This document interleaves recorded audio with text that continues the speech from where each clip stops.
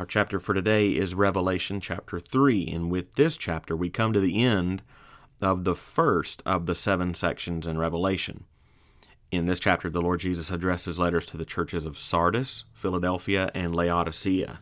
And like the church in Smyrna, the Lord addresses the church at Philadelphia with nothing but praise and encouragement. It's the other of the 7 letters with no fault found or admonishment. So 5 of the 7 churches have faults that he finds with them. 2, Smyrna and Philadelphia, he does not. So let's think about some things that we find here in this chapter. First, let's think about being bold and unafraid witnesses. As Jesus addresses the church in Sardis, you sort of have to read between the lines or decipher the imagery to determine what exactly is the indictment that the Lord brings against them. All told, it's likely a similar indictment to the ones brought against the churches of Pergamum and Thyatira. We saw in those 2 churches that the issue was their compromising their faith and commitment to Christ with the pagan world around them. That appears to be the case in Sardis also, because Jesus commends those within the church who, as he put it in verse 4, who have not soiled their garments. And the word translated soiled here in 3:4 is later used in Revelation 14:4, it's translated there defiled, to denounce those who had given themselves to idolatry and pagan sexual immorality. So the similarity in language strongly suggests a common area of disobedience. And again, remembering that Revelation is divided up into 7 sections, it's not surprisingly that something that is mentioned here in chapter 3 might come up again in a different form later in chapter 14. To the church at Sardis, however, Jesus appears to make the indictment more specific. The clue to interpreting their disobedience appears to be found in how Jesus introduces himself to the church. In verse 1, Jesus introduces himself as, quote, him who has the 7 spirits of God and the 7 stars, end quote.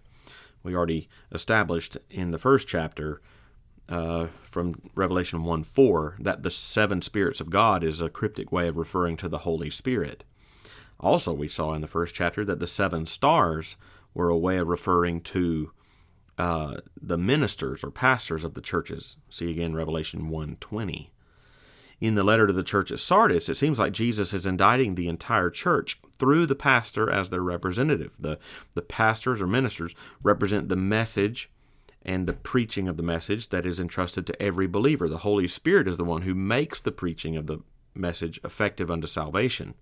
So Jesus introduces himself, emphasizing the mission given to the church to preach the gospel in the power of the Spirit for the glory of Christ.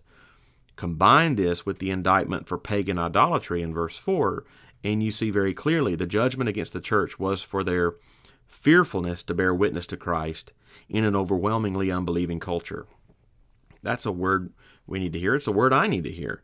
Even the apostles in that first generation of the church had to pray for God to empower them, for example, in Acts 4:29, to continue to speak the word with all boldness. And in that chapter, the Lord answered them when they were filled with the Holy Spirit and continued to speak the word with all boldness, Acts 4:31. Without the presence and empowering of the Holy Spirit, we will have neither the desire nor the boldness to bear witness to Christ in a hostile world. Jesus warned in Matthew 10:33 that whoever denies me before men, I will also deny before my Father who is in heaven. And he alludes to that warning in his letter to Sardis in Revelation 3:5. It's not enough merely to have the reputation of being alive, he says, if in reality you are dead, verse 1. We're called to be bold and unafraid witnesses of the Lord Jesus Christ, and he promises the emboldening power of the Holy Spirit to enable and equip us for that task. It's a warning that we need to hear, and so Jesus exhorts us, saying, he who has an ear to hear, let him hear what the Spirit says to the churches, verse 6. When you come, the second thing, when you come to the letter to the church at Philadelphia, Jesus praises the church for their faithfulness. I find it encouraging that Jesus tells them in verse 8, I know that you have but little power, and yet you have kept my word and have not denied my name. He commends them simply for their faithfulness. He doesn't expect them to be any more than faithful and to trust in His grace and power to be effective. And He commends them for that very thing. So, what He requires of them is what He requires of us. And what He finds commendable in them, He will find commendable in us. So, let's just be faithful. And here's the third and final thing I'd take from this chapter. The only thing we know that nauseates Jesus. What Jesus most definitely does not find commendable is a lukewarm church. And that's what He found at Laodicea. He says in verse 15, they were neither cold nor hot. They were lukewarm, he puts it in verse 16. They thought they were rich in the faith and thought to themselves, verse 17, I need nothing, but they were guilty of, verse 17, not realizing that they were wretched, pitiable, poor, blind, and naked.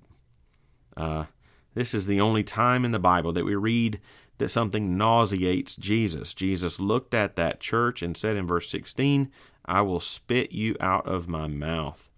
One of the most famous passages in the Bible, and no doubt in the book of Revelation, is found at the end of this chapter where Jesus says in verse 20, Behold, I stand at the door and knock. If anyone hears my voice and opens the door, I will come in to him and eat with him. What's important to realize is this is an invitation given to the church. Jesus is saying this to the church at Laodicea.